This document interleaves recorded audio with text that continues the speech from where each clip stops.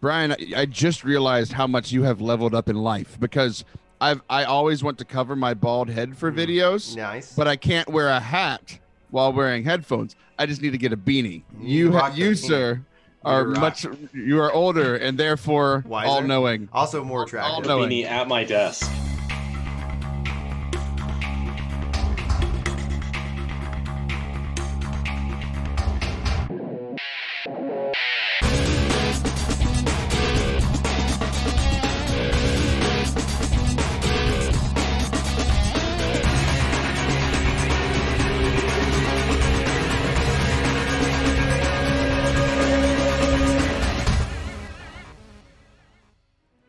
Don't get this video claimed right now. Rocket Man burning down the streets of Paramount. I don't know the words. I'd love to say I was a good enough singer to get that claimed. Oh man, like I was singing, I did. There was the like he's going the distance. He's going the distance. Dun dun dun dun dun dun dun dun dun dun dun. So it's like engines pumping and thumping in time. The green lamp flashes, the flags go up and churning and burning. He yearns for the cup. He dastardly maneuvers and muscles for rank. Fuel's pouring fast on an empty tank. Reckless and wild, he pours for the turns in his engine opponent and secretly sterns. And the arena is empty except for one man still driving as fast as he can. So I start singing this, right? And I'm like, I'm probably going to get claimed.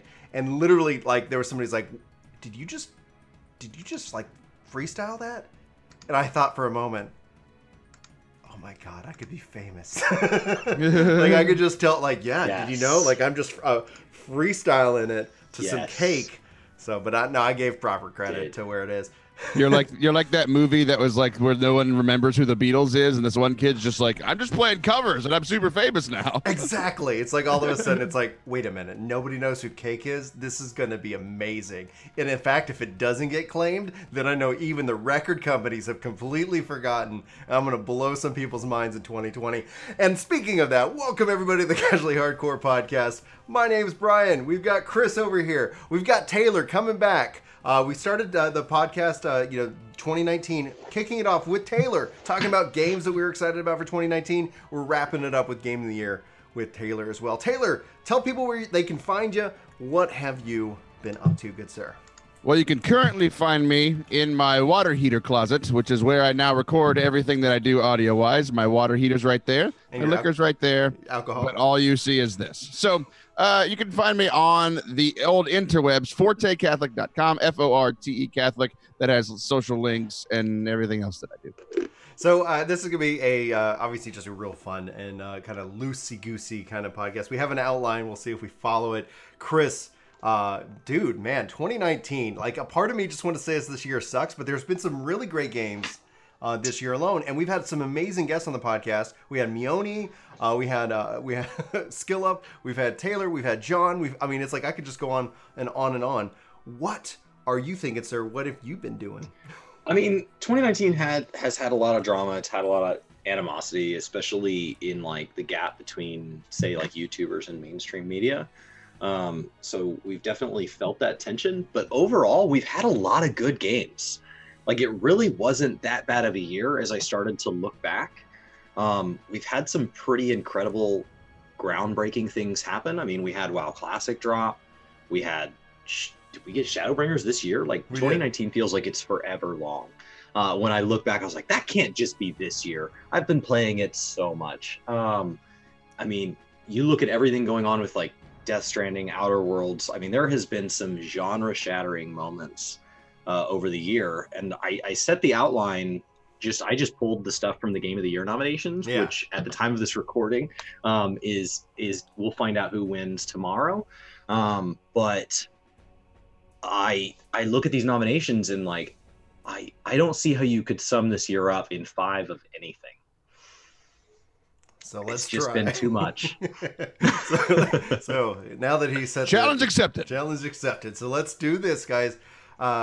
Obviously, like we talked earlier, like offline about kind of disappointments of the year. Anthem was one of the games we were so excited about. And yeah, that kind of fell flat. I remember when Taylor, you beat that. You called me. We were talking, and you're like, "Well, Okay, but now it looks like that's something that might even recover. So one of the games of the year, It won't. but one of the games that's for nomination of the year, just as an example, is No Man's Sky. Under the VR AR category, they released their Beyond update this year, and so I'm really interested to see what ultimately it comes down to. Have you played anybody here besides me play any VR or AR games this year? No, I'm too poor. Chris? No, I haven't. I mean, I've done some Beat Saber because that's obligatory, but that's about it. Yeah, out of the categories that they have listed, the Asheron's Wrath, Blood of Truth, Beat Saber, No Man's Sky, and Trover Saves the Universe. The game that I've played out of that entire category is Beat Saber. Yeah. And extensively, it's really a great experience, but the problem I personally have with VR ends up being its isolation metric. I'm a very social gamer. I play games that are very multiplayer focused, but when I put on the headset, you kind of, like you can't do that downstairs when babies are crawling around. So I put out a video on that this year alone. Anyway, I just thought that was kind of an interesting note. I'm going to start with Taylor. You've played a lot of games this year. From the games that you were excited about going into 2019 to the games that, like, ultimately that you felt, were you right in any cases? We were all wrong about Anthem, but like, was there any game that you remember that you were like really excited about that really had that payoff? Yeah, Anthem was on my list, didn't work. I remember Siege being on my list because around this time at the beginning of the year, I was still relatively new to Siege, and now I've played it for like 300 hours. So yeah, like, you've been playing that every week or something like that. Yeah, we play every Monday with a group of friends, and then I've just been playing on my own throughout the week. It is my biggest go-to game, but so that's like, it was up for like ongoing game of the year. It's absolutely mine. But there are two that were on my list whenever we came at the beginning of the year that still stayed in my top 5, and one of them is my top one, which is Jedi Fallen Order and Gears 5. Like those two, for me, delivered, because like I know a lot of people didn't like Gears. They're not liking like the longevity of Gears 5 multiplayer. They've even like, I don't really care because I'm not there for the multiplayer. I was there for the story, and Jedi Fallen Order was the story and the combat. Like those two games absolutely delivered for me. Chris, how about you? I mean, 2019 Shadowbringers has destroyed all of my expectations for the year. It's been great to watch all the other genres doing well, and I've watched a ton of stuff streamed. But WoW Classic and Shadowbringers are the big favorite like gaming moments of the year for me. They've taken up the most of my time, and they've taken up the most of my energy to like watch them and pay attention to them and watch streams of them.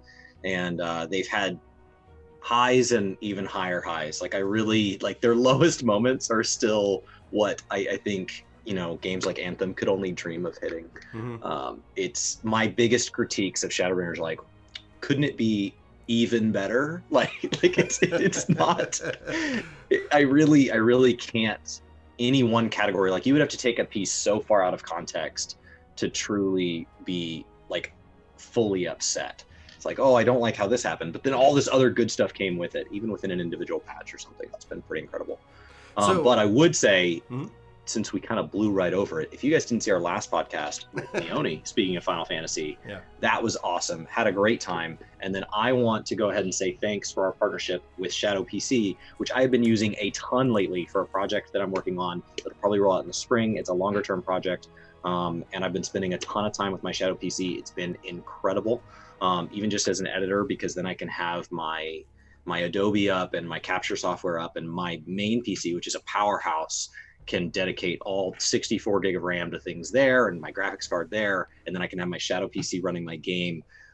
It's been wonderful, and the ability to log in from like my laptop on the couch and just pick it up, it's been great. So definitely go check that out. Yeah, thanks for helping keep the lights on here, Chris, as I just get into it. So Brian's wrapping cake so that the podcast gets claimed, so we got to get paid some way. Mm-hmm. So beyond that, though, I think for me, like when we talk about kind of like just a favorite game in and of itself, I really kind of default to what I spend more time playing with my family and the kids.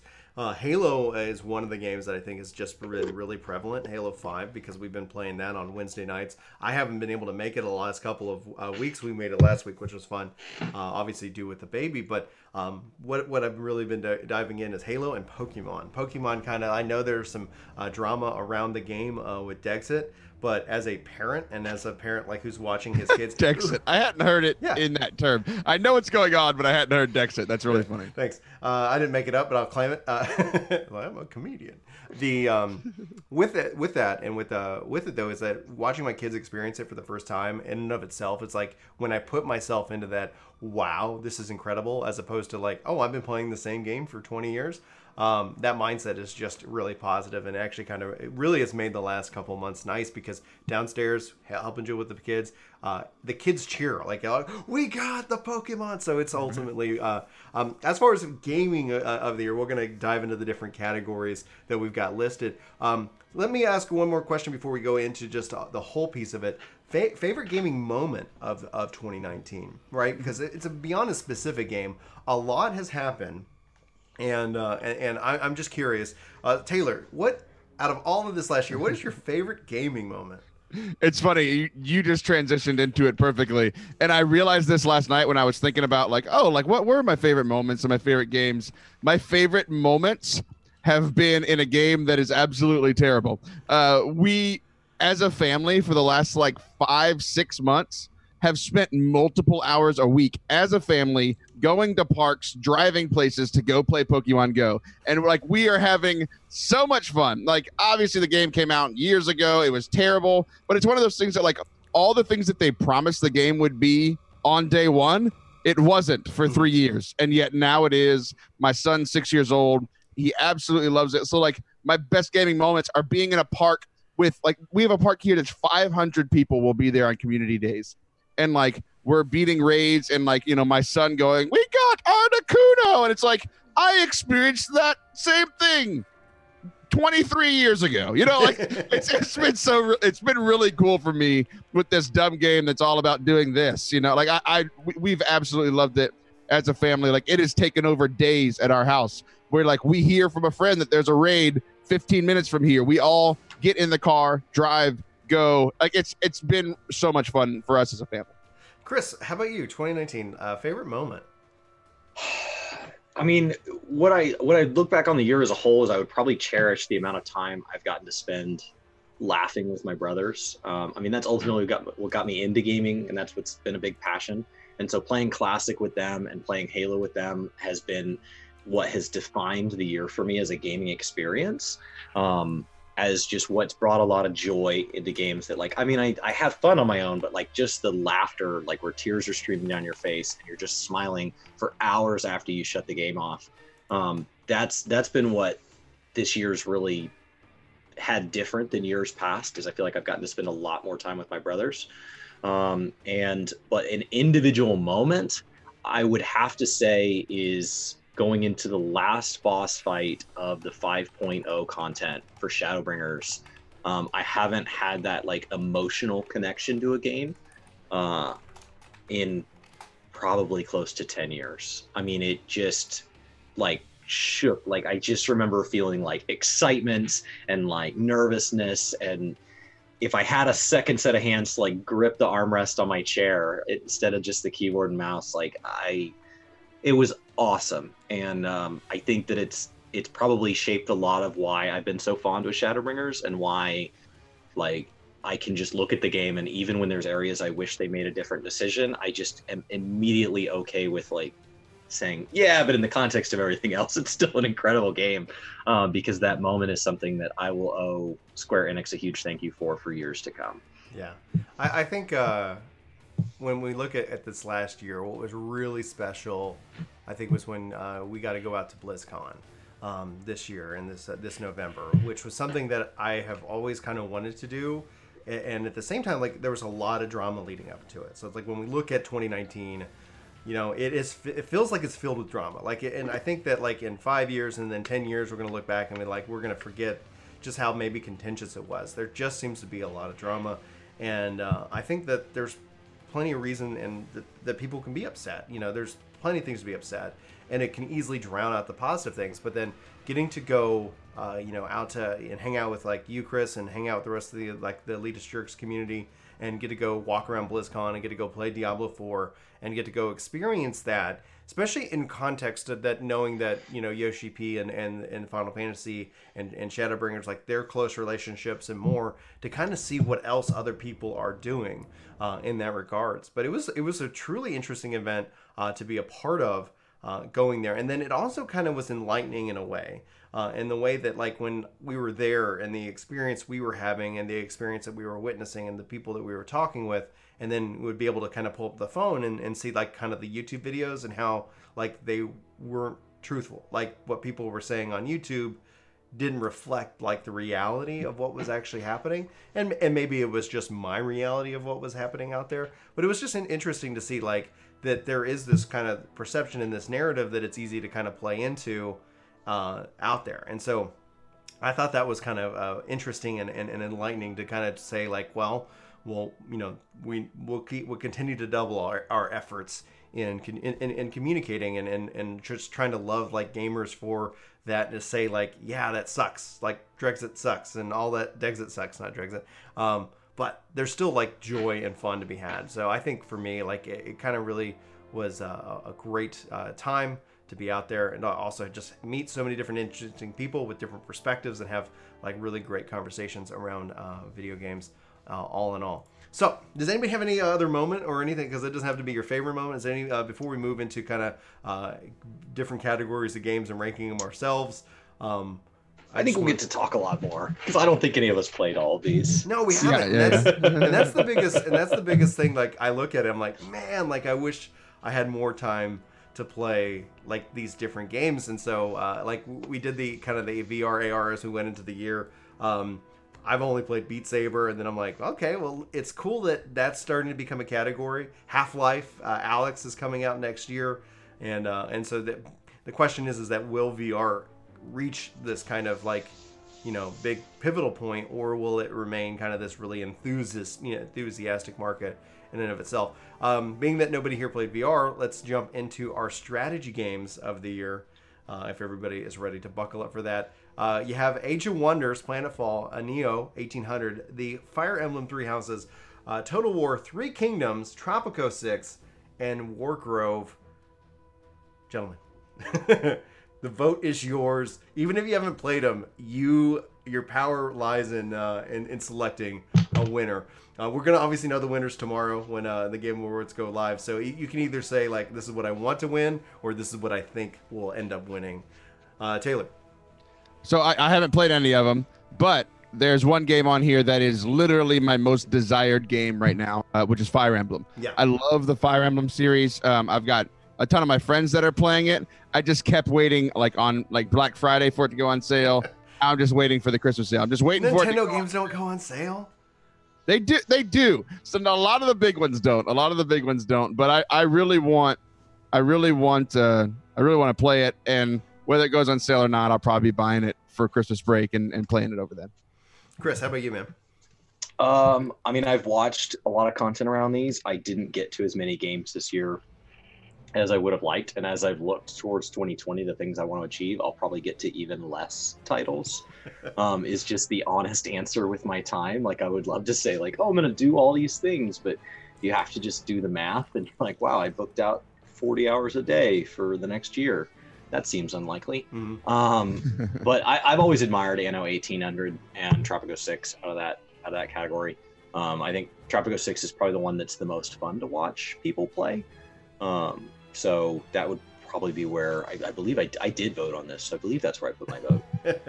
I'm gonna have to go with Fire Emblem, just like with Taylor, because it's like it's one of the games that's been on my my to buy list and play, and it's one of the games that I actually was really excited about, but I ended up just diving in hard with Dragon Quest Builders 2 and Shadowbringers. So it's like, as I'm playing these other games. But I would say I kind of a secondary nature to Total War Three Kingdoms. I remember playing the Three Kingdoms series a lot as a kid, and so that's something that would be also fascinating. I'm a fan of strategy games. The problem ends up being, like, they kind of fall a little bit lower down the list. Like, if it ends up being like, I want to play a fighter or a racer, like strategy games or something where if I'm going on a trip, that's a game that I really like to play, but it's one that when I'm at my house, I have a hard time like, let me boot up that strategy game. I don't know why. Yeah. Did you sit down and watch any of the StarCraft 2 stuff at BlizzCon? Not any of the panels, no, but yeah. I saw No, the tournament, the championship. Oh yeah, that was really exciting. It's interesting to see, like, RTS is just one of those categories that people feel is kind of on its way out. They say the same thing about MMOs. And so it'd be interesting to see kind of what that genre needs to do to kind of shake it up so that it can come back to its prominence. Because, like, you think back and, like, StarCraft 2 for a while there was just, like, the game.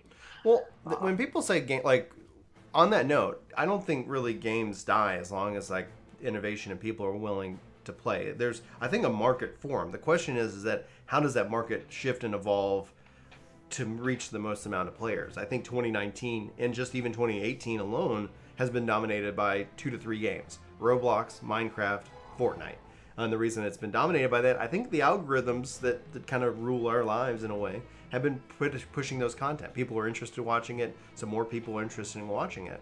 I think that we could easily see strategy games and things like that come into prominence, but there's got to be something that happens alongside that. And I think right now what you see is companies maybe a little timid to invest in it because right now everything's kind of battle royale. But we're also seeing that eventually that's just going to kind of even itself out and become like another really good game genre. I think it's technology that's going to help reinvigorate MMOs, strategy games, and stuff like that. You know, as we see like now a new generation of technology and making new things possible that have not been possible yet could easily bring more people into like, oh, I didn't know that was possible. Because it wasn't, because devs were restricted. They might have, like, imagine, like, I want 1,000 armies on, you know, battling each other. Not possible today, but maybe that will be tomorrow. And so that's where I think, I don't think any of these things die. I think they go in kind of into hibernation and waiting kind of for that next great, you know, hit. And then when that does hit, then you'll see, like, you know, the crowd will follow. It's going to take somebody to be brave, take a risk, try something new out, but we'll ultimately have to see. Any thoughts on strategy games, Taylor, before we jump into our racing? It's weird because as y'all were, you know, I think we're all in the same boat that we did not play as many of these games. As I was looking at my list of like the best games that I played this year, most of them were 2018 titles, 2017 titles, 2016 titles. So like literally 3 weeks ago, I just beat Mario and Rabbids. Nice. And like it's like, and I laughed when you said it's the game I play when I travel, because I traveled to my parents' house for Thanksgiving break, and I essentially went from World 1 to the end while I was there, and I just got hooked and I got my teeth into it. So now all I want to do is play another like silly Mario and Rabbids game, and I really want them to come out with that tomorrow. All right, let's make it happen, Internet. For our sports racing category, and you're actually real right, just on a note for that, is that if you really want to save money as a gamer, play the previous games here. It's like just be 1 year behind the trend, and you will have a great experience. You won't be a part of that conversation. I'm loving it. Well, and then Chris had a thing talking about like he's just watching Breaking Bad, and it's like nobody cares that he's now watching it because you're not kind of a part of that. So there is this sense of being a part of like the year and what's happening and that excitement, but then there's also the sense of like you go 1 year behind that, and you're like, this is great. Thanks for figuring it all out. And now I'm just going to get everything for $5 and just have a heck of a good time. So for sports racing categories, we got Crash Team Racing, Nitro Fueled, Dirt Rally 2.0, Evolution Football Pro, Evolution Soccer. I was like, what? They put that thing in eFootball Pro. Yeah, I know. I was like, it looks like E and F together. My eyes might be getting old. F1 2019, and I think obligatory FIFA 20. Like, you have to put FIFA in there. You can't make this category without FIFA. It makes like $1 billion a year, maybe more than $1 billion. Yeah, that's just nuts, dude. So for sports, anybody here a sports fan in the video game genre? I actually am, but I'm curious as to your thoughts. I'm following this NCAA stuff because I'm incredibly intrigued to see if the players getting paid changes the way those games get out there. So like just as a conversation that started in 2019, that's a huge door opening that could drastically change the way college sports work and the way gaming works. Whether you like it or don't like it, it's going to change it. It's going to have a huge impact. But I would say in this category, like I was so bummed not to see Forza Horizon put on there because was that just not out in 2019? That Like came that's out I last started year, playing but it they've because had of Game updates. Pass. They've had updates. And like yeah. the updates have been huge and incredible, and I have had a blast. I have spent hours that I should have been doing things more productive on that game. It doesn't have, our fantastic. vote also, just for people watching, it doesn't actually have to be a game from this year. I'm just going to tell you what people are voting on. Oh, and you Forza can vote for Horizon anything you want. takes this category for me. Yeah. So a numbers, we'll put that in the 6th slot. That's the game that I think really did a great job providing to its base and being a great racing game just for the sake of it. They had the Lego update this year for Horizon. So it's like, here's the stuff, and it's like, I love what they do there. And so, I've been playing with your brother. Yeah, and that's the thing. Like, we've gotten to play. Like, I love that. Taylor, so out of this category or any game out there, with sports racing. I'm remembering Chris getting mad at me for how my avatar drives with him playing Forza Horizon. Oh, your avatar is such a dick. Like, I was like, does it learn from actual players? What I was bummed to find out was Brian's brother, like, his avatar always drives this like crazy big like monster truck. In anytime you get into a 4x4 race, and I'm like, what is that car? And I have it now, and I was like, that car is insane. It just pushes you off the road. And then I asked him about it, and it doesn't pull from his library. Yeah, he's like, I don't know what you're talking about. And I was like, that is such a bummer. From his library. I wish it pulled from your library, because then helps you go and chase that. It's like, yeah, dude, I got that, and this one, and you should totally. Because they can scale the car, so they can take his crappy car and make it your racing level or whatever. They can make a crappy, like. It's a simulation game. Just make it happen. Sports racing, Taylor. Go ahead. Yeah, I didn't play any of these. I think I might have even said on the last podcast, I grew up only playing sports games. So now, like, I've graduated. Like, I'm not playing them anymore. Like, I did play some Forza, but that was last year. The one for me that was special this year, again, isn't on this list and wasn't this year, is MLB The Show, because I just got a PlayStation 4 for the first time. So I got to play a baseball game for the first time in 8 years. I was like, how is MLB The Show not on the list? That's exactly what I was about to transition into, because like the two, if I was going to default to sports games, like what Chris said, NCAA, like, well, I guess I'm not playing football. I don't get the Madden games. It's just never been that appealing. Pro football has never been appealing, but NCAA football for me has always been interesting, and that went away. Because they were ripping off, like they basically were exploiting the kids, and they have been, and so the ruling of California is really interesting. Ultimately, I hope that leads back to NCAA coming back as a game and as a franchise, because I think that is way more interesting and way more fun as a football game than anything else. But then MLB The Show, I was like, there's no baseball game on here, and if you guys haven't seen the news, PlayStation's bringing MLB The Show to PC and Xbox. And right after I bought a PlayStation to play that as one of the 3 games. So I love MLB The Show and baseball, and so I haven't had one since like my PlayStation died, and it's like when I saw that coming in 2021, that makes me so thrilled, because that has always been the premier baseball game, and so I don't have any ambition of covering it on the channel, but I do have some. I'm really looking forward to kind of building out my team nowadays, because back in the day, like it's been so long since I really dove into a sports game specifically.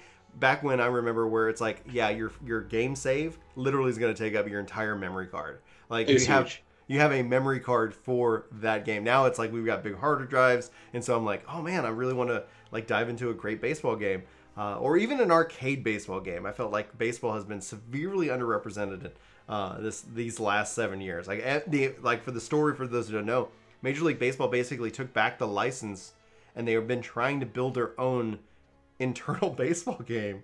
They tried to make their own studio, and it has not worked. And so I think eventually they're just saying like, okay, please, just like how EA owns football and Madden, they took that away from.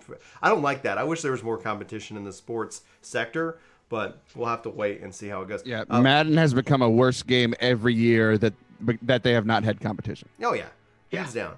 And that's why the Star Wars game that you were talking about earlier is such a really nice thing to kind of have it, because EA did the like, give me the Star Wars license, and they were like, okay, those Star Wars games are coming out, and now finally, like, a good one comes out. We've had to wait. Like, they've had that license for a long time. Long have I waited.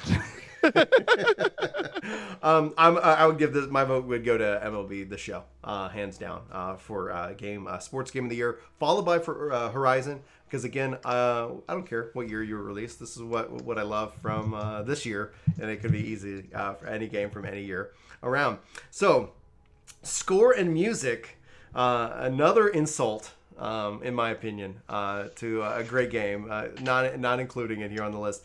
We've got Cadence of Hyrule, Death Stranding, Devil May Cry 5, Kingdom Hearts 3, and Sonora Wild Hearts. What do you think, Chris? I think you might be thinking what I'm thinking, but I don't know. So I voted for Cadence of Hyrule because it was a super classy move. They took Crypt of the Necrodancer, and they actually took care of the original devs and basically brought that in. Is kind of my understanding of that story. It's an incredibly fun game to play. Crypt of the Necrodancer's incredibly fun to play. I just think that was an incredibly inventive use of music. And so like, it wasn't the music itself being amazing. It was just the use of music. But then since I voted, I got a chance to play Death Stranding, and the music score is incredible. Like, it is visceral, it is immersive. And like, my only regret is I was playing it with a friend in his living room. So I didn't have like a big set of like over the ear headphones, because I think if I did, like, my house could be on fire and I just wouldn't know. Like, it just brings you so far into that game. That game is a total like mind screw, like from the get-go. If you go watch, like, they have somebody upload to YouTube like all the cutscenes without any gameplay. It's like 11 and a half hours. So it is an incredibly narrative driven game, but I think it was an insult to the category to not put Shadowbringers on there. Shadowbringers was possibly the best MMO music score, if not one of the best gaming music scores, like, we'll get in this decade. And so for them not to let them have it the year it comes out, feels ridiculous. I didn't play Devil May Cry 5. I watched Kingdom Hearts 3, but didn't play it. And I didn't play Serenera Wild Hearts. Taylor. The best score of all time came out in the 1970s, and there was a game built around that product from the 1970s. Star Wars has got to take the Star Wars music for me. Like, it's one of the only like scores that will make me tear up because they just match it so perfectly with what's going on, like on the screen in the movies and in the shows and the games. And I've just been so immersed in Star Wars content period this year. And like, there are a few special moments in that game, a lot in the end game, so I won't talk about it, but it's like scores come back, you recognize things, and it's just like, it was really special. Like, gave me goosebumps, maybe tear up, like that sort of thing. Like, is it eligible to be nominated next year because it came out after it's this selection? It's eligible for next year. Gotcha. Star Wars is not on any of this list due to the cutoff. So I think it runs from like December to December. So Smash is on this list, and Smash came out last December. So I think you'll see Star Wars as a part of the nomination. The challenge is, though, is that the excitement also can kind of deal with that, because you're talking about Death Stranding. Death Stranding is such a wide, like, there's such a wide range of people who have such strong opinions on it. Like, it's like really either a game of the year or like, how could this even be considered to be a nominated game of the year? Having not heard it, that's actually really high praise. It's one of the games, like, I know when it's coming to PC, my thought is like, I'm going to play it when it comes to PC, because I do enjoy his work. Like, I've always really enjoyed his work, and I'm interested to see how that plays out here. I think it's coming like summer for PC. I would honestly say, like, I agree with Chris. Where's Shadowbringers? Just like how Taylor's talking about Star Wars, like, the music within Final Fantasy XIV has such a deep, it's so rooted into, I feel like, who I am almost as a human being. I've really appreciated that. And Soken builds off that of a genius, and he is himself a genius. And it's like these, like, when you look at just that, like, Square Enix is lucky to have him, and not having it nominated for music just seems like a real like, I guess ignorance is probably where it comes from, is that whoever's like, hey, let's do this. Like, it can't be an MMO. It's just an expansion. It has to be. Like, I think they got, like, that's where I would say my vote would easily go for Shadowbringers. Now, on that note, while I would say that Star Wars isn't as, like, I'm more of a Star Trek guy, but Star Wars isn't, like, when I've seen and I'm really excited because, like, I'm hoping that I can get the Star Wars game for Christmas. I'm really excited about actually playing that game, but from what I've seen, it's like they nailed the audio. Like, if you just close your eyes, and just listen to the Star Wars Fallen Order, you're like, I'm in a movie. Like, I'm watching the Star Wars movie, and that's something that is so freaking incredible that they've delivered. There's a moment like right at the beginning of the game, and I can talk about it because if you see the trailer, you've seen it. There's a moment that I watched it on TV in the trailer, and I was like, that was so cool. And then I have my headphones on, and you're standing on this rock. It's this great kind of cutscene thing. And you've probably seen the trailer if you've seen it. And these two ties come from behind you and fly right over you, and then you see them fly. Like you hear all of that. Like it's and like it was like like they even had like a shaking effect in the audio, and it's just like I'm standing on that mountain. I am a Jedi. Like it was so cool. Nice. All right, let's dive into role playing because this is something that I think we're both all very excited about. Role playing game, strong category this year. Disco Elysium, Final Fantasy 14, Kingdom Hearts 3, Monster Hunter World, Iceborne, and The Outer Worlds. These are 5 incredible RPGs that are on this list. And honestly, where I would have to say if I was going to just jump in and answer for myself, right now it would be personally a toss-up between The Outer Worlds and Final Fantasy 14. It would really just depend on the experience that I'm going for. Julie and I have been playing Outer Worlds together, through Game Pass, and I've really enjoyed it. I've enjoyed like playing every moment and exploring the world. But it's not one of these games that I easily see myself coming back to over and over and over again. It is an experience that you have, and then in my mind you move on. So easily my vote would have to be for 14 because it's something that like I have been playing this game for so long, and then the payoff has been so huge for me. I'm gonna toss it to Taylor. RPGs. There's a couple. I mean, just really big ones. Anyone stand out, or anything from your past this year? This list is essentially my list of the next games I'm playing. I haven't played them. Outer Worlds is the next game that I'm playing. I haven't played any Monster Hunter ever, but I've been super excited about this one. When you do, you ring me up because it has that multiplayer aspect, and I'll jump back into Monster Hunter. I'll jump back in. Chris Skill Up put out his review, and he does a great job of pointing out that what is unique about Monster Hunter World is the chance to experience surprise and delight in the mechanics as you go. And so while it does have a multiplayer component, he encourages you, and from my time with the game, I would say play it the first time by yourself.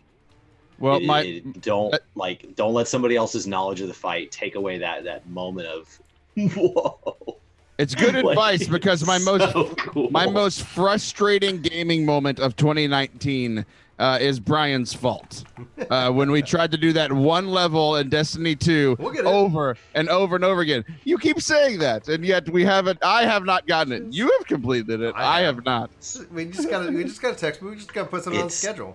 If you get stuck on something and you wanted to share it with somebody, do it to it. But like Monster Hunter is just one of those games that you should not look up anything about. Just go try it. Like just try it blind.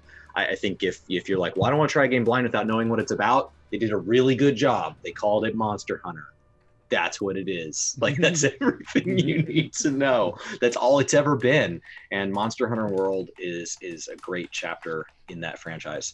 14 has to take this for me. But this category, if there are 2 categories on this whole thing that if you are looking for things to play next year to get into because you missed them, and this is kind of your give it credit, this category is like if one of these you skipped, consider picking it up. I'm thinking about doing Kingdom Hearts 3 after Outer Worlds, namely because they're coming out with some DLC in February, but they're bringing in to Xbox the whole collection.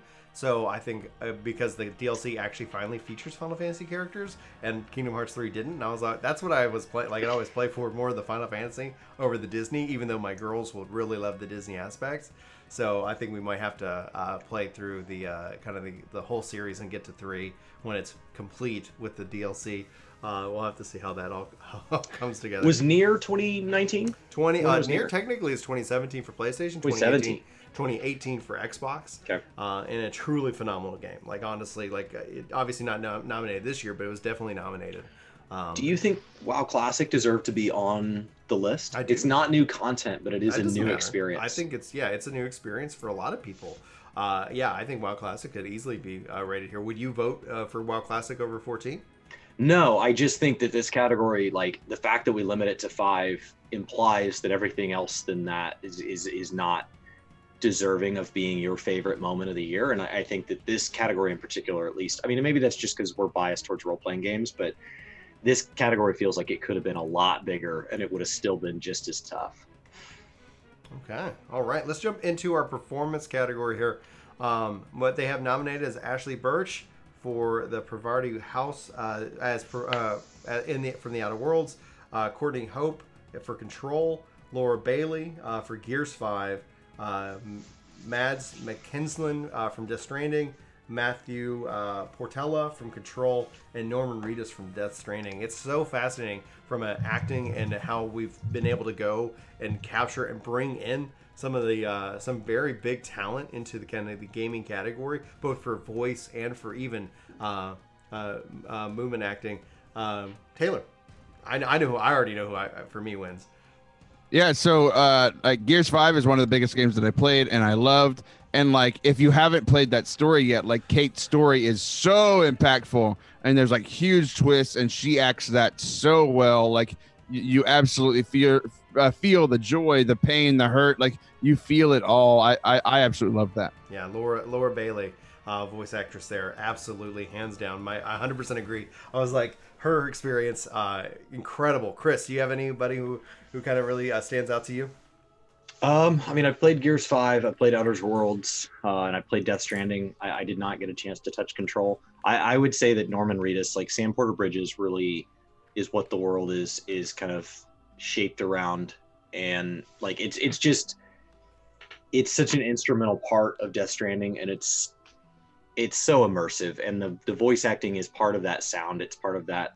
You just feel like you're in it. Mm-hmm. And it doesn't even make sense. Like as you're playing it, you're like, I don't understand what's going on. But that's a Kojima thing. Like you even get to the end and like, I didn't finish it. And I had a friend tell me kind of how it ends. And he's like, I don't really like, it didn't end. It just kind of is like, and that's it. And it kind of still makes your head spin a little. And then you get a chance to kind of go back and experience it a little differently. So I would have to put it there. I don't think I voted in this category because I hadn't touched Death Stranding. I didn't feel that strongly about the others. That's fine. All right, so now this is I think it'll be interesting. I know I don't know if people are gonna like my choice here, but for ongoing game, obviously Siege isn't on the. Oh no, actually Siege is on the list. It got cut off on my monitor. So we got Apex Legends, Destiny 2, Final Fantasy 14, Fortnite, Tom Clancy's Rainbow Six Siege. Let's start with Chris. We've got obviously we voted for 14 as kind of an RPG moment. Does it come back and take that for you? I don't know if you're like, I don't see WoW Classic. Would you put WoW Classic? I cannot believe WoW Classic's not on here. Like it is the definition of ongoing game. The category is defined as awarded to a game for outstanding development of ongoing content that evolves the player experience over time. Like that is WoW Classic. It's such an incredible nod to the community. The community asked for it for years, and they were like, you think you do, but you don't. And it took the passion of knowing some of the people that worked on the team for WoW Classic. It took the passion of those people to bring us a pretty incredible experience. But all of these are good. So if you're not playing any of these games and you're looking for a game that gives back to its community, these are all great ongoing games. I could put Halo 5 on this category. Mm-hmm. It's a really old game, and I still play it every week, and it's still wonderful. They've done a great job supporting it. So I would say 14 takes it for me, but any one of these being the winner, I'm not going to be like, well, how did that happen? Like that, it 100% makes sense. Taylor. Finally, a category that I've played 4 of the 5 games. There Finally. we go. I can't stand Apex. That's my hot take for the day. I think it's a really dumb game. I think it's real dumb. A lot of my friends. Let's get the Apex community coming in, and they're like, work together. There you go.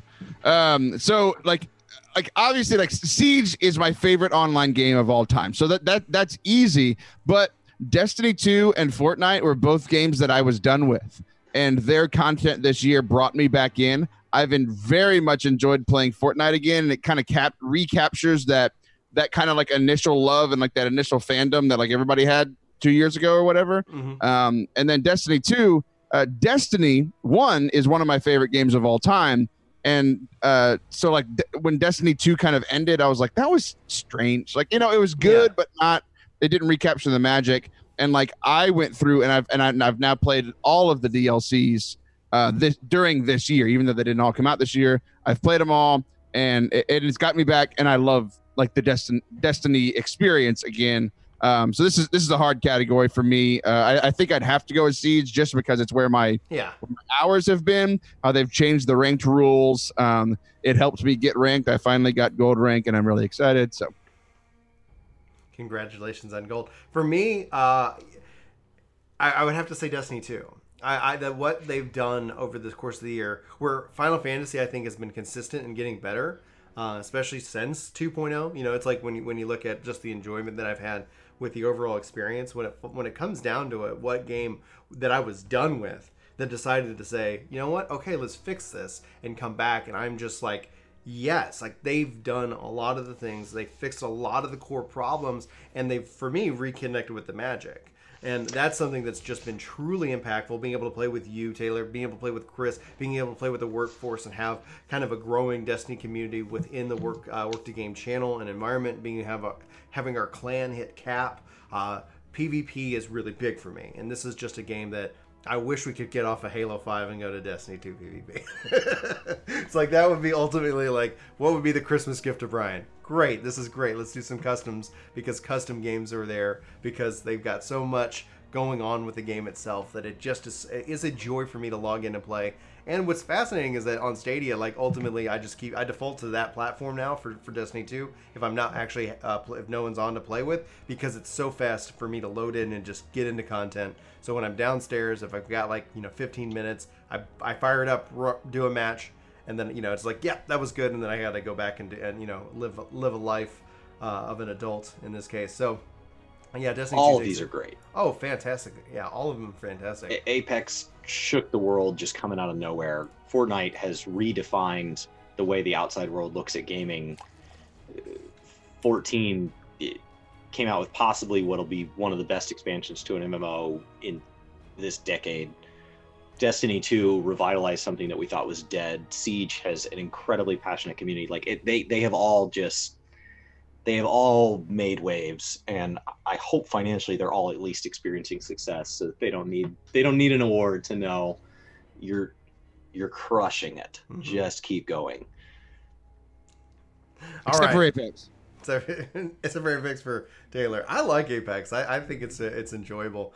It's one of the games that I wish I had more time to play, because I know my brother spends a lot of time playing Apex, and he loves it. And he always is like, I haven't spent a penny, and I've spent hours in this game. I'm like at some point, man, toss him some bones. I don't know. Narrative. This is obviously games telling a story, and there are a bunch of really good games on this list here that they've got. A Plague's Tale: Innocence, Control, which there's obviously some Control news. It sounds like it's coming to a certain game service that we all enjoy. Death Stranding, Disco Elysium, and The Outer Worlds. Let's start with you, Taylor. Out of the narrative games, obviously I know you said you hadn't played Outer Worlds yet. Have you played Control? Is that one of the games that you've I haven't. So my take on this is I've never heard of A Plague Tale: Innocence. Chris, that's your turn.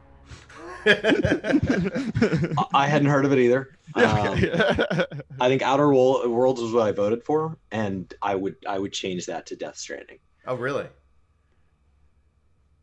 Yeah. Yeah. It's an incredible world, and it doesn't tell you a story. So I was bummed 14 wasn't on the list, because it's an incredible story, but the story is the same.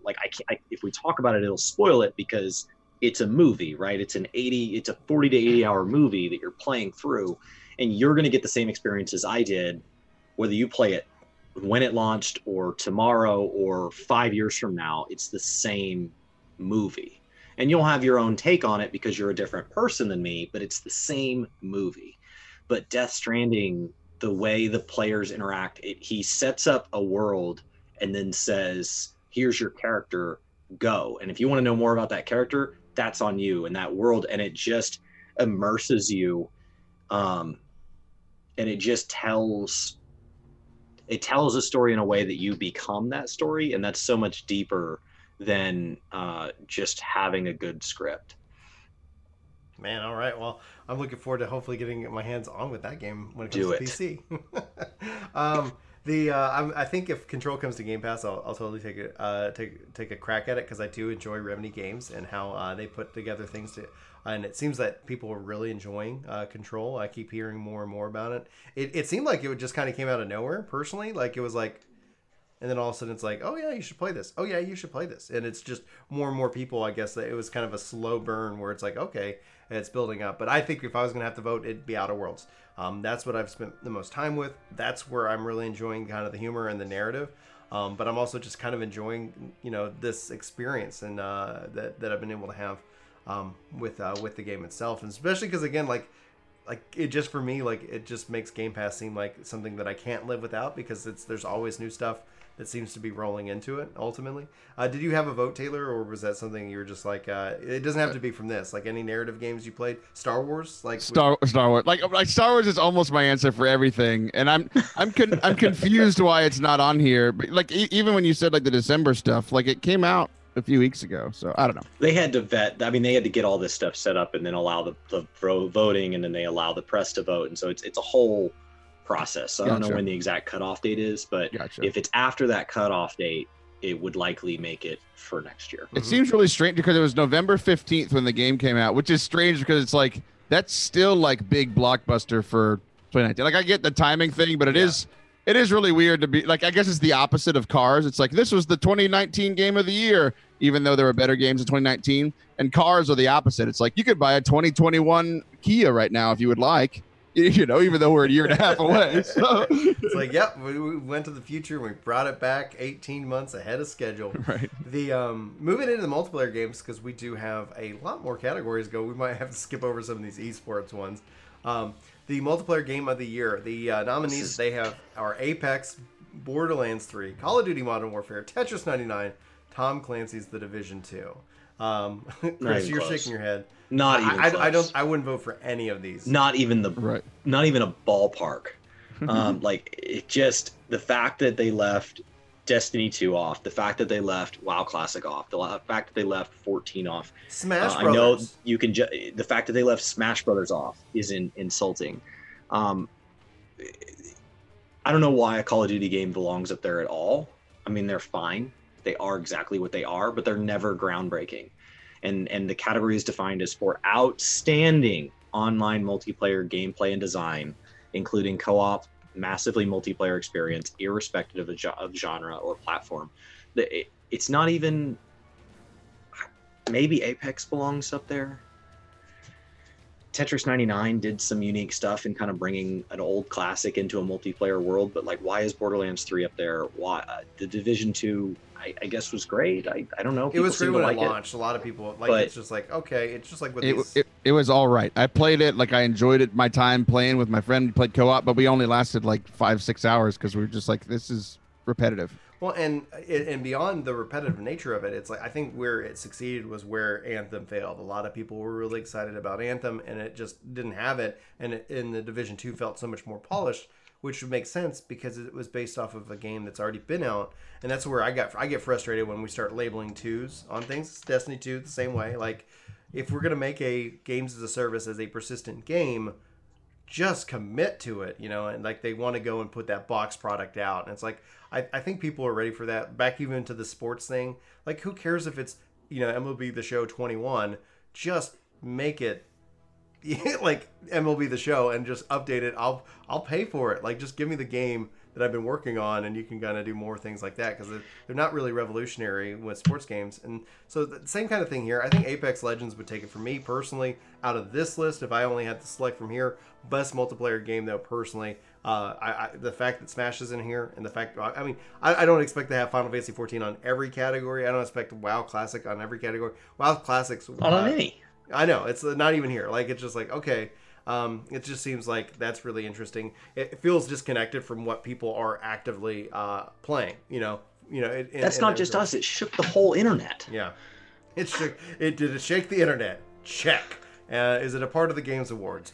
No. I'm gonna skip over mobile game. Go ahead. Now, wait. So on All right. multiplayer, like, why can't that category? Why does that have to be limited to 5. games that came out this year, and not just look at what made an impact on this year? Yeah. Like Fortnite with the Booga win is huge for gaming. Whether you care about Fortnite or not, Fortnite's not my favorite game.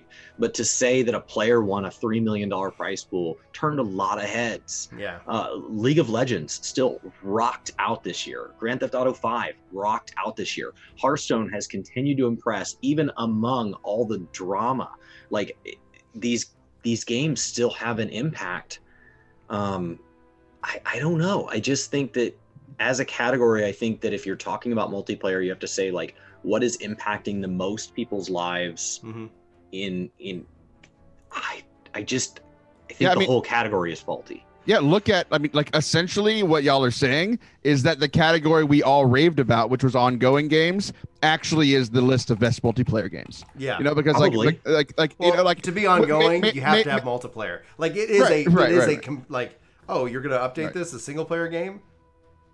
So I could see how they split them, but like I think they just need to word them differently, right? It's like best ongoing multiplayer, best multiplayer that launched in 2019. That's new, yeah. Right, and it's Drop like Apex down.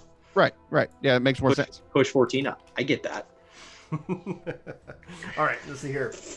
I'm gonna skip over mobile game. I'm gonna skip over independent game. Sorry, like unless either of you have really strong thoughts. Untitled Goose Game's incredible. As an for independent game, like it's like $20.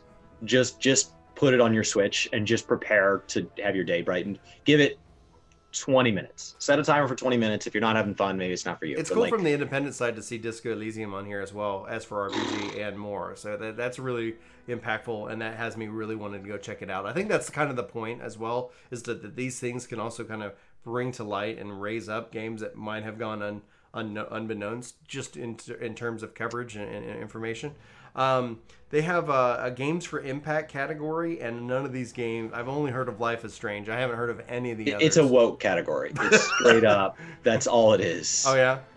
It's they're trying to thank you for making something thought provoking and having a social message. Mm-hmm.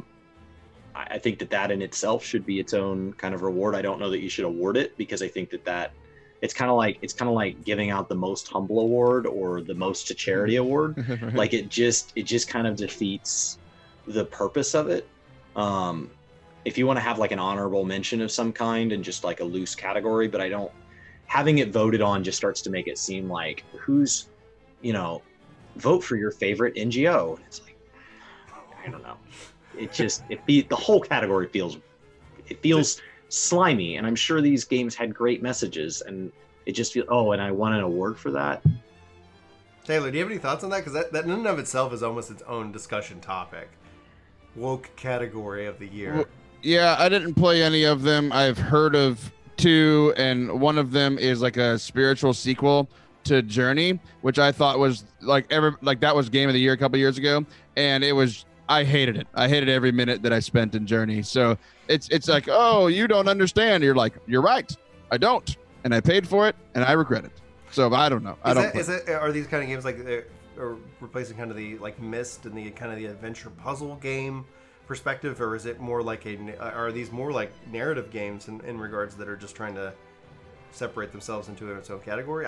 The category is about social impact. It has nothing to do with game style. Well, for a thought-provoking game with a pro-social meaning or message. Okay.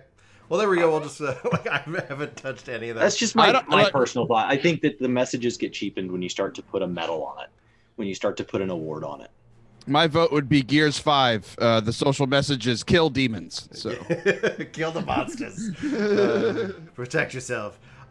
Game direction. We've got Control, Death Stranding, Resident Evil 2, Shiriko, Shadows Die Twice, and Outer Wilds. And honestly, I think this is a competitive category right here. When we look at the direction of the games, I continue to hear positive things about Control.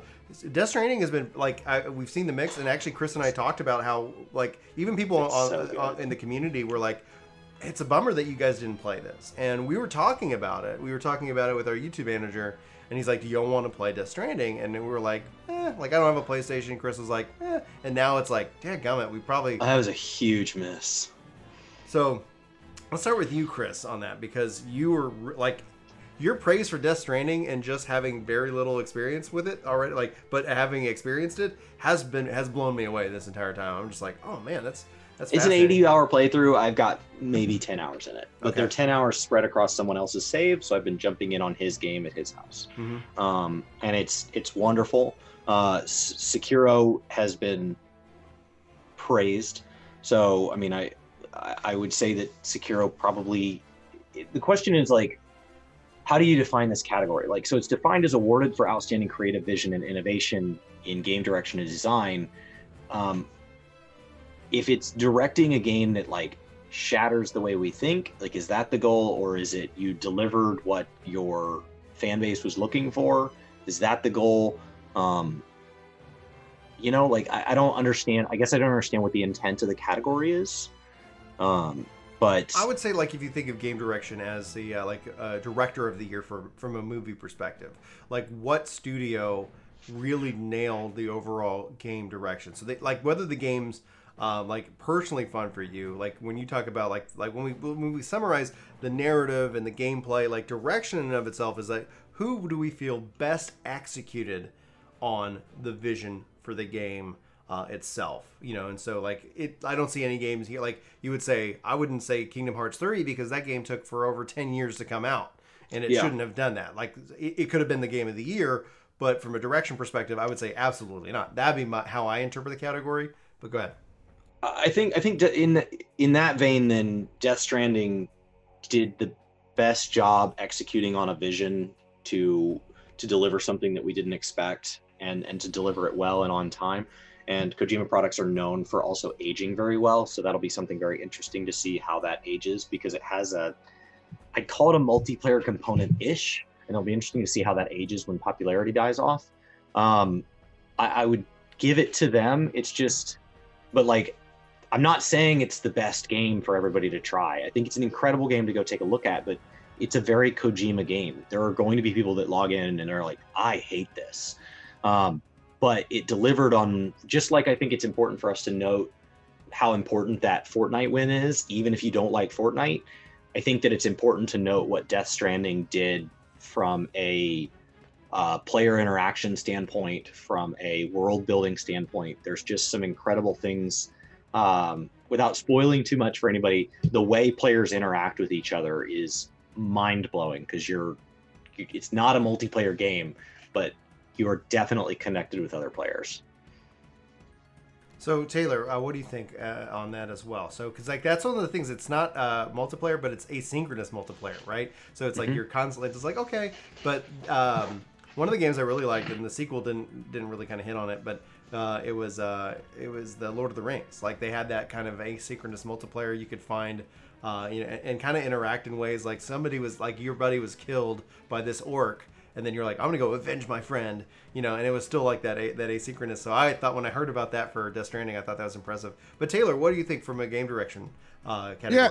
So it's interesting because like Death Stranding, like I listen to a lot of gaming podcasts, and Death Stranding is one of those games, like Chris just brought it up. It's like I'm either going to love it or I'm going to hate it, like with everything that I know about it. So it's another game that like I'm not going to pay $60 for a game that I'm 50-50 on whether I love it or not. So I'm waiting for it to drop. Like and I know I've said that way too many times. Sorry everybody if I'm a missionary and I don't have a lot of money. Thanks, Brian.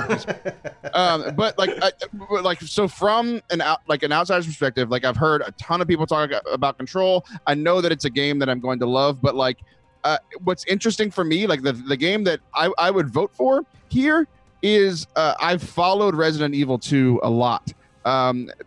And I'm not a horror game person. I will never play it. Like I just don't like horror games. They don't sit well with me. I love them, but I'm not going to play them around my kids. Right? There's just like, okay, if I'm going to play a game, I just can't. I'm not going to do that yet. But I'm really excited because they also have 3 coming back out. Anyway, continue. Right. So yeah, like they just don't sit well with me. But like I think for me when it comes to like game direction, like Death Stranding came out of nowhere. We're comparing it to nothing or to things that he's done before, but it's really its own thing. Control is That's a really good point. Is new, and I'm excited to play it. But the thing for me with Resident Evil 2 is like I've been able to watch, as an outsider, I've watched a lot of the like YouTube videos, the comparison to the old one and the new one. It's just like for me, it was like a huge, like, this is how far we've come in gaming. And it was just phenomenal to me to see. Most of the time when I look at, like, like, this is what it looks like on the Xbox One. This is what it looks like on the Xbox One X. This is what it looks like on PS4. And I'm looking at it, I'm like, they look the same. Resident Evil 2 and Resident Evil 2 do not look the same at all.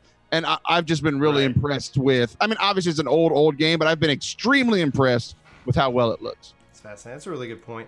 For direction in and of itself, I know the internet's going to be like, Shariko it probably is going to vote for that. In fact, even Death Monkey in our chat right now is saying, in before Shariko says that, and he's voting for Death Stranding. Like, I really want to get onto that. I honestly have a lot of respect for how Control and Remedy kind of puts their games together, and so honestly, if it is true that it's coming to Game Pass, that might be something that I have to kick back and enjoy come January, ultimately, because it's like, I cannot sit here. Oh God, like, this is the hardest list for me to pick if I was going to have to pick a winner. I've played through Resident Evil 2. I love how they did it and updated that. I haven't played through the new one, but I'm just saying that I would have to go with Capcom easily on this one. It ultimately would be that, and that'd be who I vote for. But gosh, that is actually probably one of the hardest categories outside of the full gaming of the year. Yeah.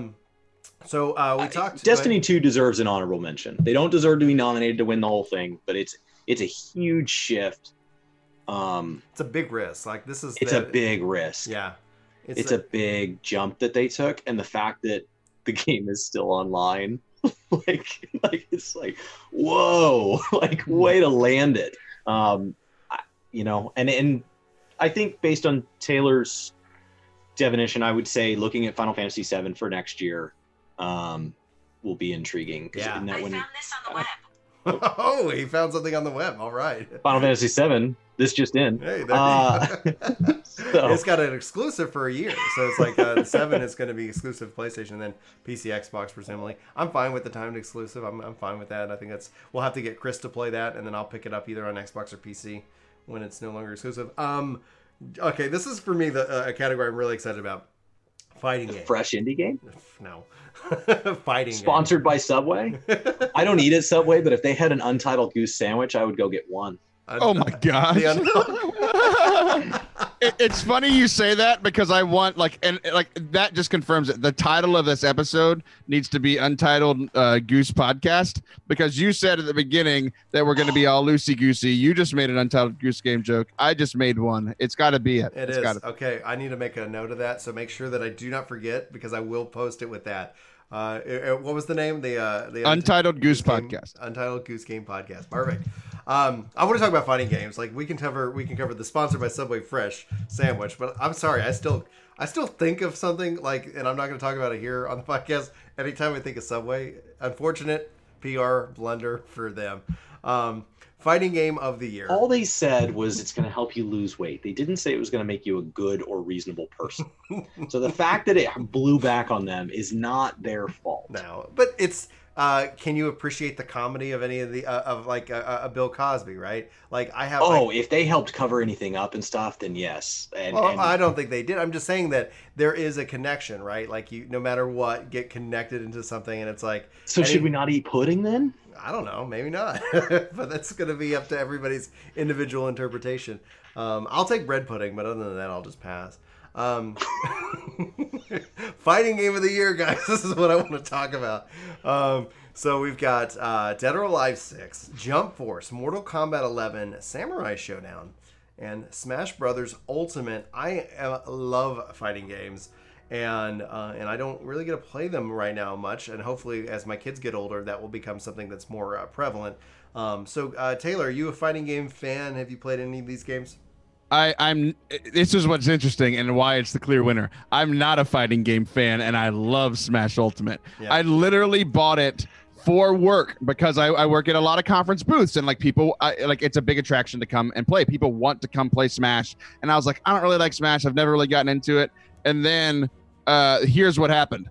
I got home, and people at the conferences were like, oh, you don't have any of the characters unlocked because you haven't played. So I was like, okay, I'll go home and I'll play for work, and I'll get some. And then I was just like, now I have all the characters. I've played it for countless hours. My kids love it. I'm having so much fun. with a game that I haven't had fun with since like the 64. So I'm loving it. Very cool. Chris, how about you? That's how I feel. I mean, the category's always been one that like I've always done it in like I show up to a house and people are playing it type setting. It's never been something I choose to do with my own personal time. And then Smash came out and like I lost sleep. I was late to things. Like I was like, well, I'll just do one more. And so, you know, if a game is good enough to be disruptive, if you're not disciplined, that's a sign that it deserves to win something. It hasn't really been nominated anything to date. We got. I think it's nominated one more time after this. But I would love to see it win something, and to see it win fighting is 100% fair. Its only limitations are the Switch hardware. Yeah. Like any issues with it is not the game. I would love to see Smash being kind of one of these games that just like, okay, great, you can play it on your Switch. Oh, you want to play it on a high-end PC, and oh, you want to have like an amazing network connection that's backing it up, because you create a room and your friends can join. Like it would be like, hey, let me just invite you. Let's just play. Yeah, its limitations are Nintendo than anything else. Some awesome games here. Mortal Kombat 11. It'll be interesting to see with the algorithmic shifts with Kappa if we start to see more people being drawn into that kind of as a fighting game. It's the lowest performing metric according to Susan and Game Theory on YouTube. But you know, it's got that violence. Samurai Showdown's a lot of fun. I've been playing that with Julie on Stadia. Really loving that game. For me, like if for anybody watching, like, hey, what does Brian really enjoy fighting games? Soul Calibur. It's like Soul Calibur and Street Fighter are like, feel like they're baked into kind of who I am as a fighter. Smash Brothers Ultimate easily takes the cake. Like it's like hands down just the best game that has, I think, it just has come out in the last year alone. And as a fighter, and then as everything that they've got baked in and all the different crossovers, like it is the kid. It was me walking around on the playground in elementary school dreaming of, wouldn't it be cool if Mega Man and Sonic and you know, like it literally is that playground, and they continue to add and bring in new characters, genre bending, defining. It is a love letter of what it means to be a gamer and what it means to be a video game. And would you say it possibly deserves game direction? Yeah, hands not down. Big enough? Oh yeah, I would say like we didn't bring it up, but no, because it's like you're 100% right. Like it's the execution on it is fantastic, and that's just where I'm gonna go with it. Anybody have any final thoughts on before we move on to the Nintendo category? Yeah, just the family game. All right, cool. Let's do it. Taylor, family game of the year, Nintendo game of the year. Irrespective of genre or platform, as long as it's released by Nintendo on Nintendo products. What is the family game of the year? It's so funny that the category is not then sponsored by, you know, like sponsored by Nintendo. Go ahead. So yeah, I mean, I think for me it's Smash Ultimate. The interesting one on here is Brian. You told me to buy Yoshi's Crafted World. Yeah. My son thoroughly enjoys that game. I can't stand it. I think it's so childish and boring, but I'm playing it because I need to be a better father than I am. So Yoshi's Crafted World, if it was for made me a better person, Smash, if it was because I enjoyed it more. Yeah, like I'm going to answer this category in a couple different like mindsets. Chris, go ahead.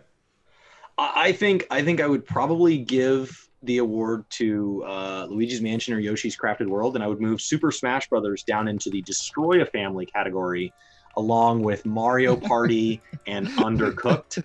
I can't name two more. I'm sure they're out there.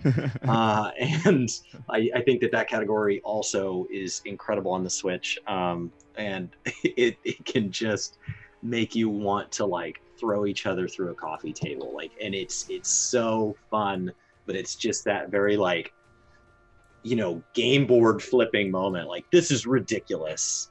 I didn't even hit you once, or they just took all my stars. What do you think, Brian? So easily for me, as a parent, Yoshi. Like I kind of default to that, and it really depends on like when I say entering it. Like so, the family like sitting down with Annie and her able to play the game and have a good time. Absolutely there. We level it up to Mario Maker 2.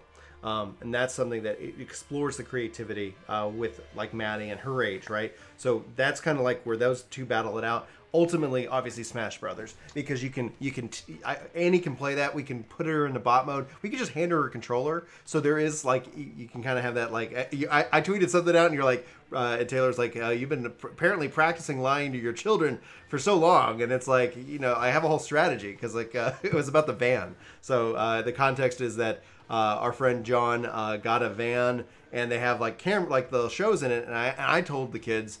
Like the car has to drive for an hour just to charge up the DVD player so you can watch it. So that way they're not asking us every time we get in the van for 5 minutes, hey, can we watch a show? Hey, can we watch a show? And he's like, I see that you're gonna let them like hate you later because when they learn that I've lied. I was like, oh no, by that time I'm gonna upgrade the van and it's gonna have a feature in which that we can watch it whenever we want. He's such a good liar. He's planned out the depth of the lie. Don't lie without an exit. You learned it here first. It's like you need to know. Like, don't just. We said during the family game conversation. Oh. How do Have you lie to your seen his children? daughter's levels from Super Mario Maker? Have you seen him, Taylor? I have not. No, Gosh. Yeah, Brilliant. really. It's like she has a goal. Like she actually finally learned that she can block the flag and you'll never win. And I don't know why. It's so dark. It's like, but how do you win? And she said, you don't. And then she just started laughing. She's like, this is just like your life. You think you're getting somewhere, and then you just get blocked and have to turn off. And then she's like, go get me another sister. And I'm like, no. You do not get to decide that. But no, so like, and yet she did. Well, she got a brother, so it's like she's still waiting. She wants. The girls want another sister because they're feeling now that they're evenly matched.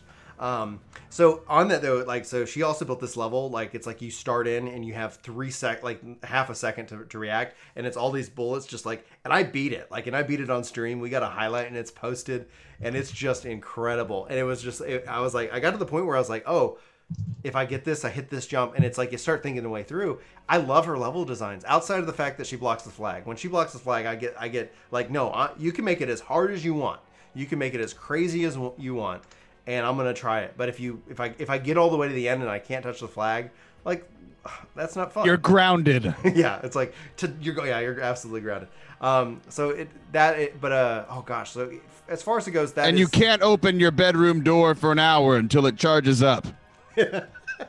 I need an exit lie, a plan for that though, because that sounds cruel. That sounds like somebody clips that of this podcast, and that becomes like if we ever become like bigger than we are, and it's like, oh, that's dark.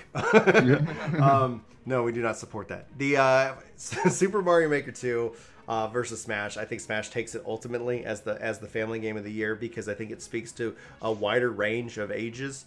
And play styles, but for those for parents, anybody watching that, Mario Maker 2, absolutely for its gameplay and its creative element. I love toys that allow you to create. That's where we don't do Minecraft here at the house, but I expect that could be something that we do here at some point in that regards.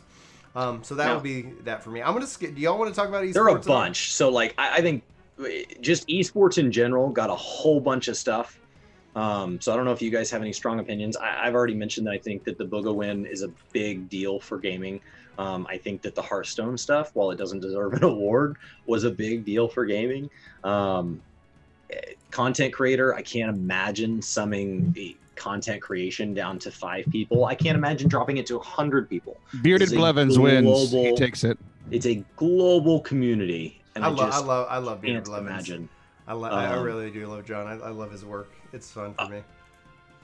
Audio design, I think that could have been combined more with sound. Community support. It's hard to rate a community, and give an award out to a community and a company's involvement in shaping that. So I would say we jump all the way down to either the Samsung art direction or action adventure. Okay, let's do it.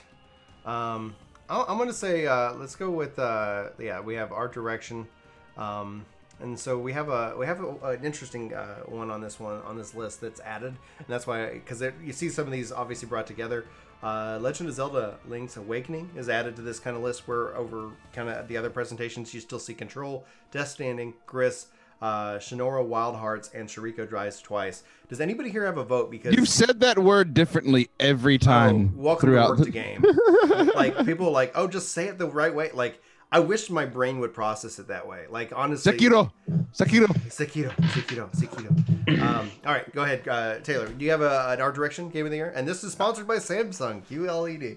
I don't have a Samsung. I don't have an opinion. Back to you, Chris. I think, I mean, it's supposed to be for technical achievement, and like, so giving it out to a game, I don't know. I don't feel super strongly about like anybody having shaken the way we see games and the way we view games. I would probably lump that more into like, I expect that to come more out of like a true technical thing. So I expect that to be more of a platform thing. So what does a piece of hardware enable us to do personally, when it comes to like the ability to really move the needle forward? I mean, occasionally a game does it. I don't know. I mean, I enjoy the way these games look. I just don't know that they like moved us forward. I think it was just another year of beautiful games, and it's iterative in nature. So of course 2019 will look better than 2018, but I don't know that we just took a leap. See, I would, for me, Zelda would be. I loved the look and feel of it. Like it was so surprising. At first, I was repulsed by it. I was like, and then it's like, that looks really good. Like it was this really interesting, and Nintendo does that. Like when I first saw Wind Waker, I was mad because they originally showed off like, here's the game, like the GameCube, and it's going to be like just as powerful as Xbox and PlayStation, and then they just like hard pivot into this cartoon, but then it's like more expressive, and it actually I think holds up to the test of time far better than any game of that generation. You know, and so that all of a sudden it's like sometimes art appreciation and their direction isn't something that is just getting us past the uncanny valley and making it so visually appealing, but it's something that that lives forever. And I think when I look at the Zelda, like whether it does or it doesn't, you know, that it ultimately is going to be something that like in years past, it's going to be something that holds up and really ends up differentiating itself. And more. So that's going to be my vote. Let's move on into action and adventure as we are way over time. We'll pick a couple more. Let's say action adventure game, action game, and then game of the year. I think that we got three more. I mean, action adventure. You guys already know my vote. Like, okay, so it's Borderlands 3, Control, Death Stranding, Resident Evil 2, The Legend of Zelda: Link's Awakening, and Sekiro. I literally thought he was just voting for Borderlands 3. He's like, guys, you already know my vote, Borderlands 3. Like, wow, that's a turnaround in one hour podcast. Of course, I'm voting for Death Stranding. Yeah, Taylor, what do you got, Taylor? Yeah, so I don't understand the difference between action adventure and action, but that y'all can tell me that later. I don't have one for action adventure, but for action game, I absolutely loved Gears 5. I loved the story, completely immersed in it. That's my winner for that. Yeah, Gears 5 too. Hands down. Action adventure combining combat with traveler and puzzle solving. So it's also about the way you interact with the world, as opposed to action is just focused on like the combat of it, the actual like mechanics. I just feel like that's still Gears 5. They're super close. Why do sports and racing have to share? And then these two get to like divide themselves out. Right. Yeah. So then in the action game category, we've got Apex Legends, Astral Chain, Call of Duty Modern Warfare, Devil May Cry 5, Gears 5, and Metro Exodus. All right. I want to go with Chris because we don't have a... when was God of War released? God of War 2018. It was 2018. I'm still impacted by it. I'm like... I played God of War and Spider-Man this year, and both were last year. And like, to me, that was this year. And like, both of those games are two of the best games created this decade. And it's like, well, I want to vote for them and I'm not allowed to, and I'm upset. I say vote for whoever you want to vote for, and we'll get better at this thing. Like next year, we'll be like, all right, guys, this is what they recommend. Screw those lists. Here's our list, etc. I think for me, like if I was gonna say from kind of that action game that I've played, Gears 5. I'm a huge Gears head. I feel like that's kind of biased. I know I keep picking them, but that game is just phenomenal. I lost September to Gears. Like, oh hey Brian, how's this coming along? Like, are you still playing? Like, I literally, someone's like, are you still playing 14? I was like, I know I will. But I'm trying, like, I hit cap, I re-upped, like, I did everything in that game, and I just could not stop playing it. Like I was just like every moment I could turned off the mature the gore and everything, so I felt like I could at least somewhat play it around the kids, without getting in too much trouble or just like traumatic. They're outside playing, but it's like if they run in here, I'm not going to see they're not going to see somebody getting sawed in half, something like that. But I was like, gosh, I lost September to Gears 5, and hopefully I'll play some more of it soon because I don't know. That game is oddly special for me.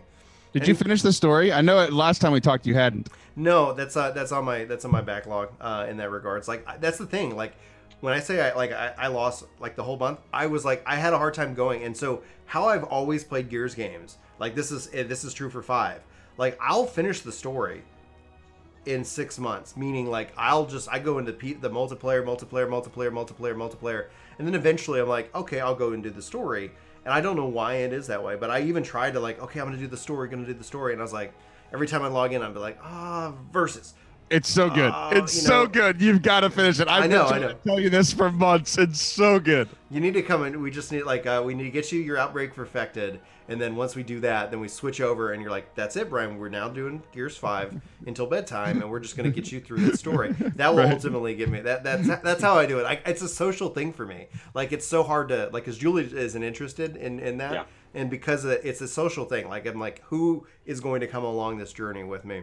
Guys, that's what we played for like maybe 30 minutes together, and it was funny because I had already played it. So like you were playing the action sequences, and I was just getting all the collectibles to like make you stronger. I felt like such a good person. You're a good friend, a really good guy to game with too. Game of the year, guys. As we've gone over time, we want to like wrap it up with the biggest game of 2019. The nominees that they've got are Control, Death Stranding, Resident Evil 2. Shituku 2, Smash Brothers Ultimate, and Outer Worlds. Shituku. Like, how do you look at that and say Shituku? That's probably 90% of the comments that people like to leave me. Like, Brian, like... Arigas. Now you're just reading stuff backwards. So, when I look at Game of the Year, I think of the sticker on the box and what it means long-term for the health of that game.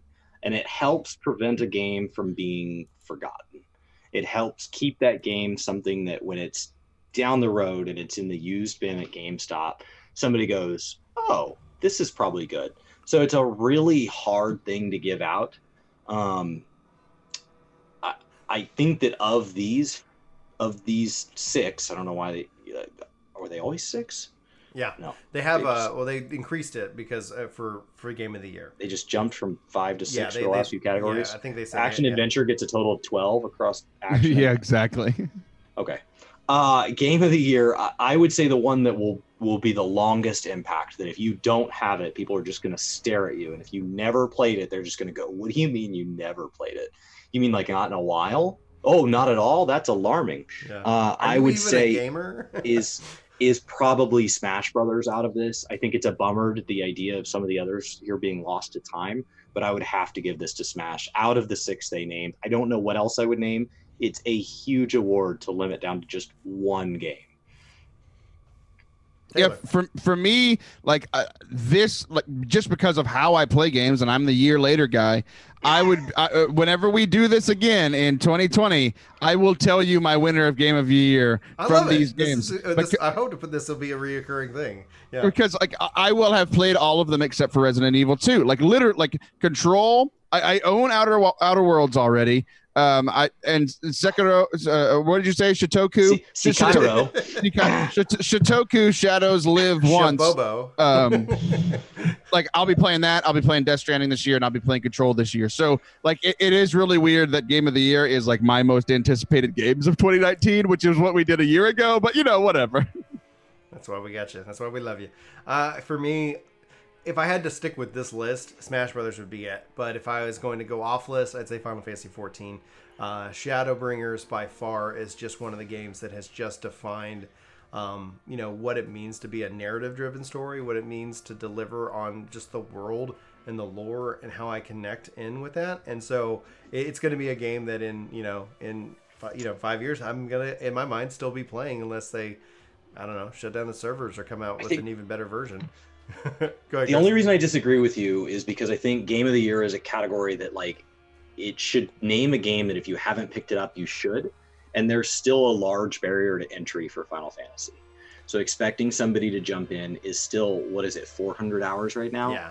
To I'm play not from saying a that brand I new player. expect So it's somebody to not. jump in. Boy. I would say that with the free trial, not the 400 hours, mind you, but with the free trial, I think that everybody should. And as this game comes to, well, I'm just saying Final Fantasy. I said Final Fantasy 14. I didn't say Shadowbringers. I would say that with the free trial, with the game coming to Xbox, that as like I would think that people should at least try it out to see if it's something that resonates with them. And if it doesn't, that's fine. I have no judgment for somebody who doesn't like the game, because it's not going to resonate with everybody. But that's just me. Like, that's just where I fall. Like, what game obviously did I spend like when I look at Game of the Year, what game did I spend the most time with? And that would be Final Fantasy. Now, Sure. second up would be Gears 5. Third up would be Smash. Fourth would be Super Mario Maker 2. Fifth would be Pokemon.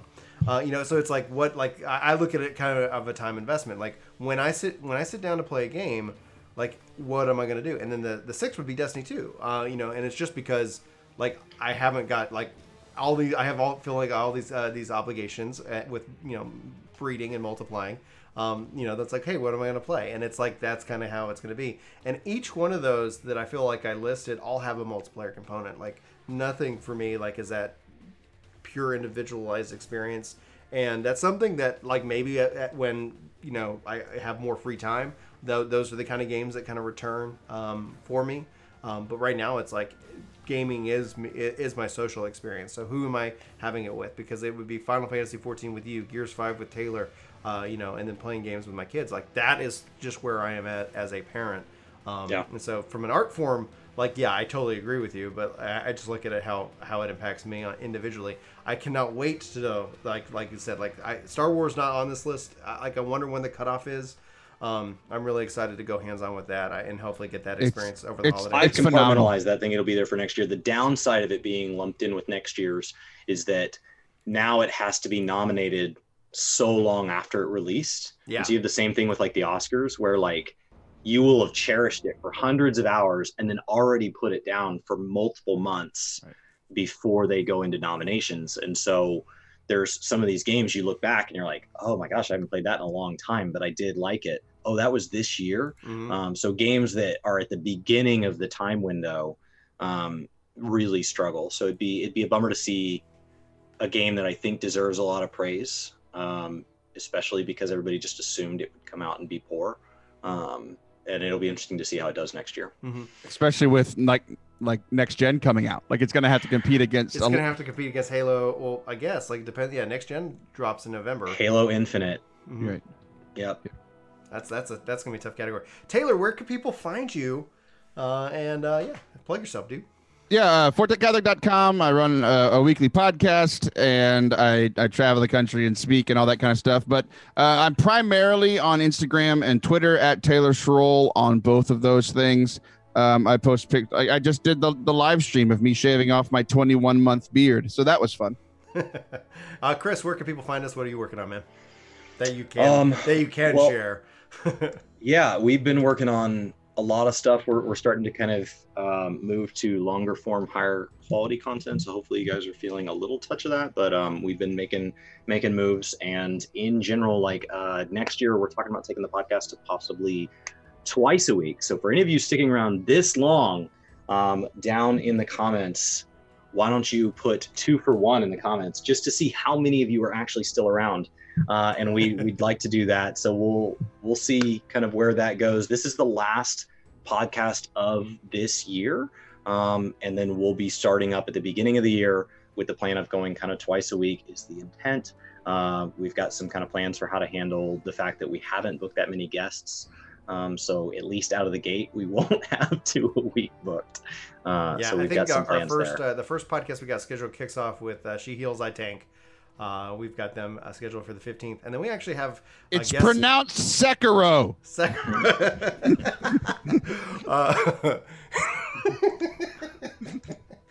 Oh, you got me good on that one. And so then we actually have guests lined up every week through March right now. for the podcast. So we have a ton of things that are exciting. We even have some really big guests that we've had on. We've got some really big guests that we haven't had on that are coming on. And we got some little smaller guests that we're working to schedule ourselves around with as well. And it's just like, yeah, it's good. I think it's going to be a really fun year. And then ideally for the podcast as well as that second one, you know, we've got some ideas. We got some things to kind of try to make it more interesting and kind of more fulfilling. But if you, I'll still around, be sure to check out our podcast highlights channel. That's where we're posting up clips and stuff like that from the various shows. And so we've got that rocking and rolling. All right. We plugged everything. We've talked about the games. Thanks everybody for hanging out live with us. Thanks, Taylor, for joining us back again. We're going to get you back on the show again, as always. For Work to Game, my name is Brian. My name's Chris. And I'm the guest. Thanks so much for tuning in. We really appreciate you watching and hope you guys have an amazing day. Happy holidays, Merry Christmas, and see ya in 2020.